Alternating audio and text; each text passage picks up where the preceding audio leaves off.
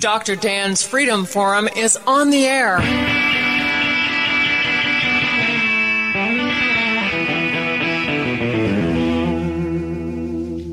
Never send to know for whom the bell tolls. It tolls for thee. Dr. Dan's Freedom Forum is a call to arms for those American patriots who, in the tradition of our founding fathers, will stand up now to defend the Constitution and the liberties that it guarantees to each citizen, to each of us. That is our mission, to explain in a clear and concise manner the direct effect of each issue on the individual, on you personally, not some anonymous being in a distant place, and to define in no uncertain terms the consequences of inaction. Let the battle begin. You know, you also mentioned Pastor John Treadwell of Lynn, Massachusetts. Now, he kept, according to what your book, he kept a loaded flintlock rifle in his pulpit. Why do you think that was necessary? Well, it was the same with Thomas Allen and some of the other pastors. Thomas Allen was from Pittsfield, Massachusetts. These guys, many of them, had been threatened by the British authorities. So they knew that on any given Sunday, a group of redcoats could come marching into the church and try to arrest them and their congregants, or there might be a fight break out right outside their church. And so they came prepared to defend not only themselves, but liberty. In fact, Thomas Allen, like Lynn, brought firearms into the pulpit. In fact, it said that Thomas Allen would wear 2 loaded flintlock pistols into his pulpit, and he'd lay them on the pulpit, preach his sermon. Then when he was finished, he would hook them back into his belt and go to the door of the church and greet his congregation. And then, of course, Thomas Allen was one of the fierce fighters at the Battle of Bennington, Vermont in 1777. These guys were just so different from the caricature of a pastor that we have today. Things are very, very different, sadly, very different. Well, you know, you're right. You have painted a picture that is unfamiliar to most of us today. I think one of the things that's important to me in listening to you and listening to these descriptions is to understand that these were community churches, and that's what was present then.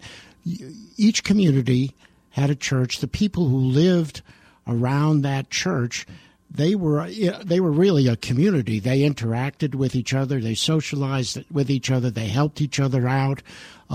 That was the community that they belonged to. And it was a small community church, which I have to tell you, we have many of those where we live here in rural western North Carolina and rural North Georgia and East Tennessee. That's really... It is more of a normal situation here where you have small community churches.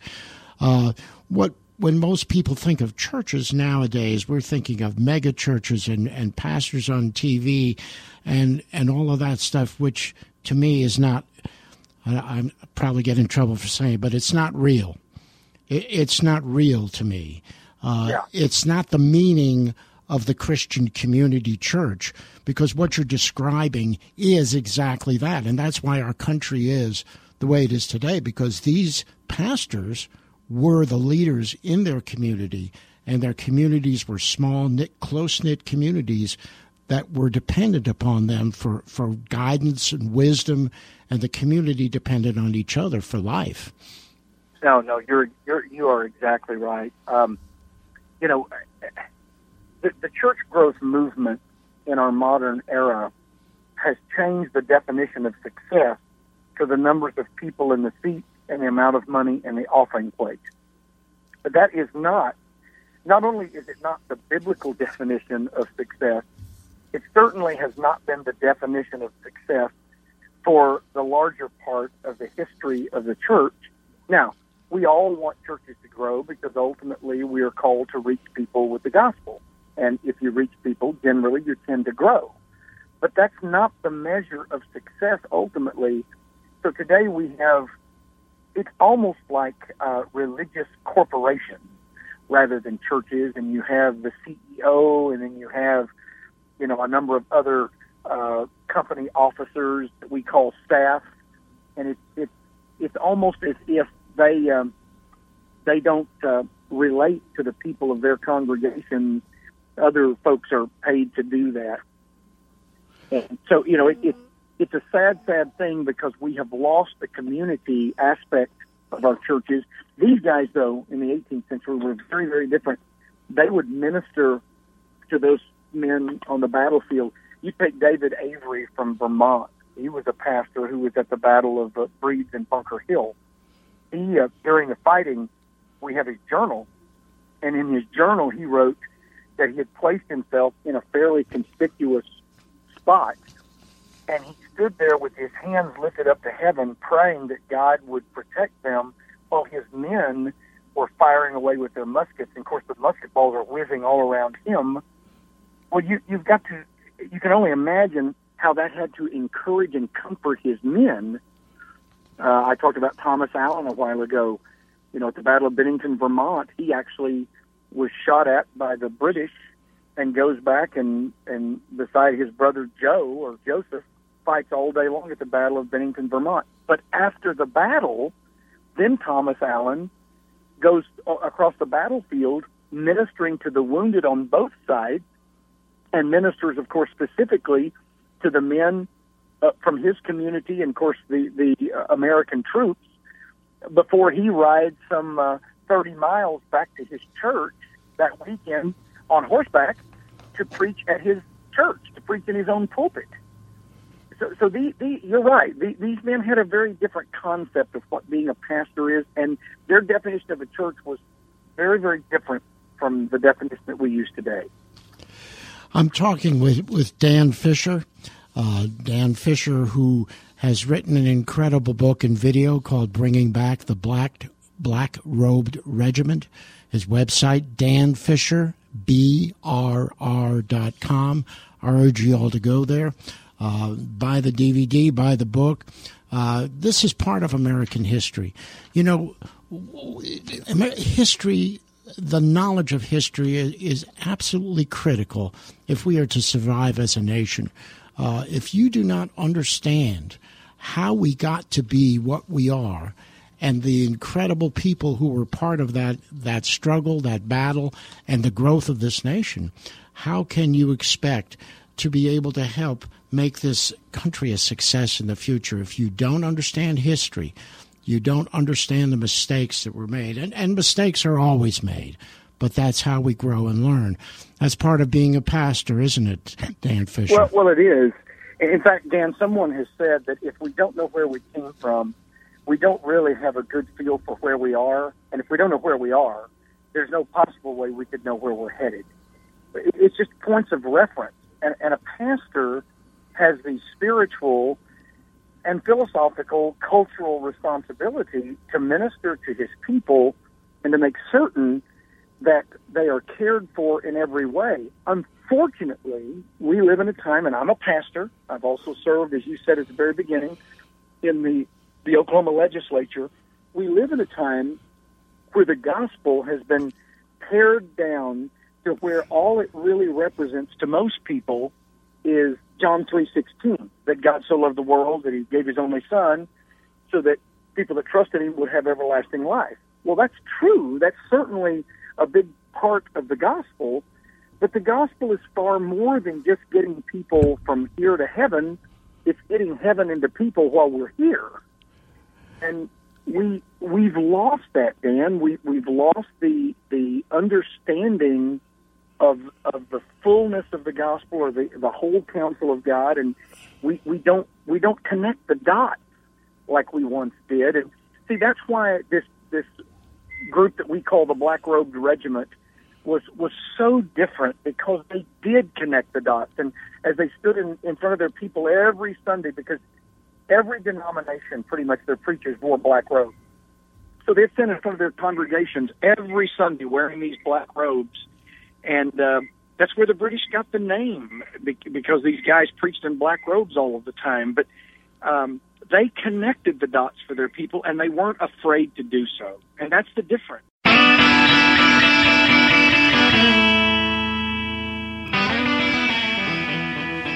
Well, religion, as we have discussed already, really permeated all aspects of life. I think that in any community, the pastor was a key element, and so was the teacher. And they were very often aligned because morality was taught in the schools as well as from the pulpit. It was a kind of everyone had to learn that kind of thing. I'm recalling that Curtis Bowers spoke about Kipling's God of the Copybook Headings, where children in school, to practice writing, to practice reading and writing, would write sayings about morality. And that was one way that the moral teachings of right and wrong were ingrained in young children, so that when they grew up to adults, they would understand that there is a right, there is a wrong, and you best know the difference because God is looking out for that. Well, you're exactly right. I as a pastor, of course, I pastor a local congregation. I've served in the legislature, but I travel around doing numerous kinds of presentations. First and foremost, I do the Black Regiment presentation, where in period costume, I tell the stories of these pastors, and I bring them to life. But I also do other presentations. I've done numerous presentations on the actual Christian history of the American culture. And, to touch on what you were just saying, the New England Primer used Scripture to teach little boys and girls the alphabet, how to read. They were quoting Scripture to do it. Now, we're very far removed from that point today, but that's what made our culture so different. That's why, for so many decades, America was, in some ways, we're not perfect, and we've made huge mistakes, as all people do, but America has kind of been to the rest of the world kind of that city on a hill. We've offered a level of liberty that no other people or nation or whatever you want to call it has ever done before. And there's a reason that we've been so successful. It's not because we're better than others. When we talk about American exceptionalism, I hope that what we mean by that is our founders had the sense to build who we are on a firm foundation, philosophically, even though maybe not everybody was a Christian, but the whole idea of the Judeo-Christian ethic and principle, and it's made us so different from all of the other peoples that you read about in history or even countries that exist today. It's just set us apart. And that's part of the genius of who we are. And that's why the story of these men of the Black Robed Regiment is so critical. If we can't learn what pastors once did and what the church once did, chances are we will never do it again. Well, tell us, what has changed? What changed the pastor? Did the pastors change? What changed that we're not getting that today? What's the difference? Where did it come from? Well, Dan, that's probably the million-dollar question. And as a pastor, I can kind of probably afford to be a little more critical of my peers. I really do believe it's leadership's fault. I believe that Scripture teaches that ultimately everything rises or falls on leadership. Scripture says that Jesus one time looked out at the people who were gathered to hear him and wanted him to perform miracles, and he said he saw them as a sheep without shepherd. And so you see these sheep with no shepherds. If you know anything about sheep, without a shepherd, they will eat things they shouldn't eat. They'll walk off of embankments. They will die. They just cannot take care of themselves. Well, Scripture calls us sheep for a reason, and it calls pastors shepherds for a reason. So the church either rises or falls on pastors being men of God or not.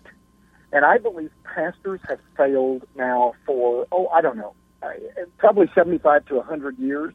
because we've bought into the idea that what we're supposed to do is build a big organization. George Barna, in 2014, Barna's a Christian pollster, as you know, and he does a lot of study. He was trying to determine the percentage of Americans who are Christian. And, of course, you've heard these different studies that 60-70% of America is Christian, and yet when you look at our culture, you scratch your head and say, well, that can't be. Well, what Barna did is he drilled deeper than most studies do, and he wanted to know how many are actually born again. And then on top of that, how many hold a biblical worldview.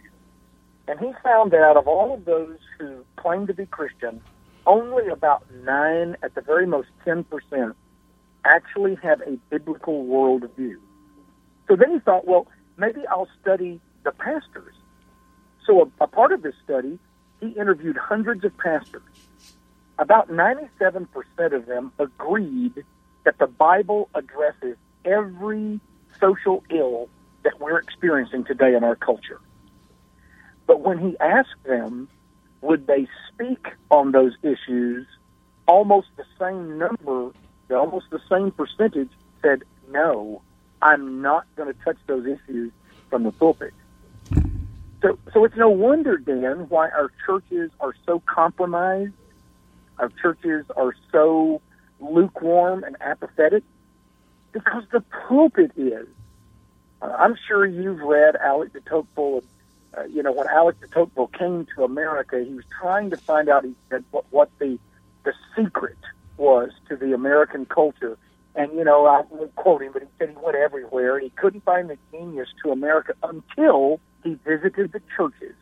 And when he visited the churches in the early 1800s and he found the pulpits aflame with righteousness, he said, then I understood the genius of America.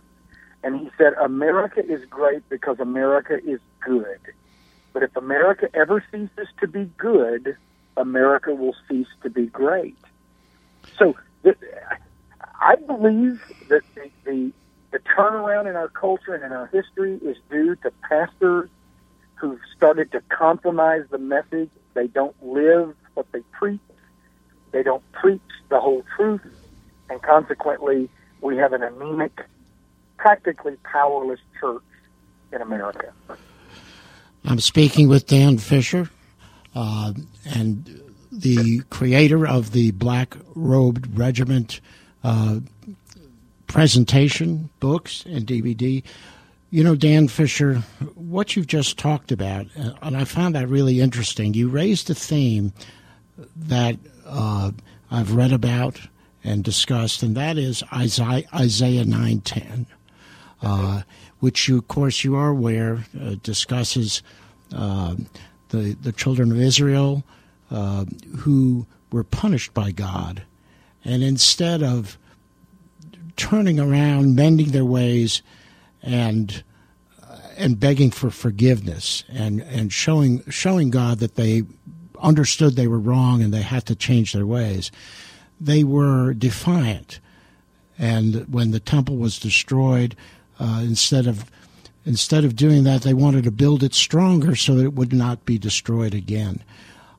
And that's kind of what you're talking about here is that whole concept, is that we had a moral society and we left it. And now instead of saying, God, we went in the wrong direction, we're sorry, and we're going to do everything possible to rectify that, to get back on track, to adhere to God's law, the moral thing to do. Instead of doing that, we're building taller buildings, bigger churches, and that's the wrong direction, isn't it? Well, it is, and Dan, I'm not criticizing churches that have been able to build a large congregation. If they've done it the right way for the right reasons, then I say all power to them. So I'm not suggesting that churches should all be small. But what I am suggesting is our motives are, in most instances, I believe, wrong. If you go later into the book of Isaiah to chapter 56, God is telling Isaiah what the problem is. And God says that his pastors, his preachers, his prophets were like watchdogs that all they wanted to do was eat and sleep. He said, my watchdogs don't bark. And, you know, what good is a watchdog if he can't bark? And then in Ezekiel 33, you're familiar with where Ezekiel says that we're watchmen on the wall. And if we see the enemy approaching and we say nothing, then God holds us accountable. And that concludes another episode of Dr. Dan's Freedom Forum. Join the battle on our website, www.drdansfreedomforum.com.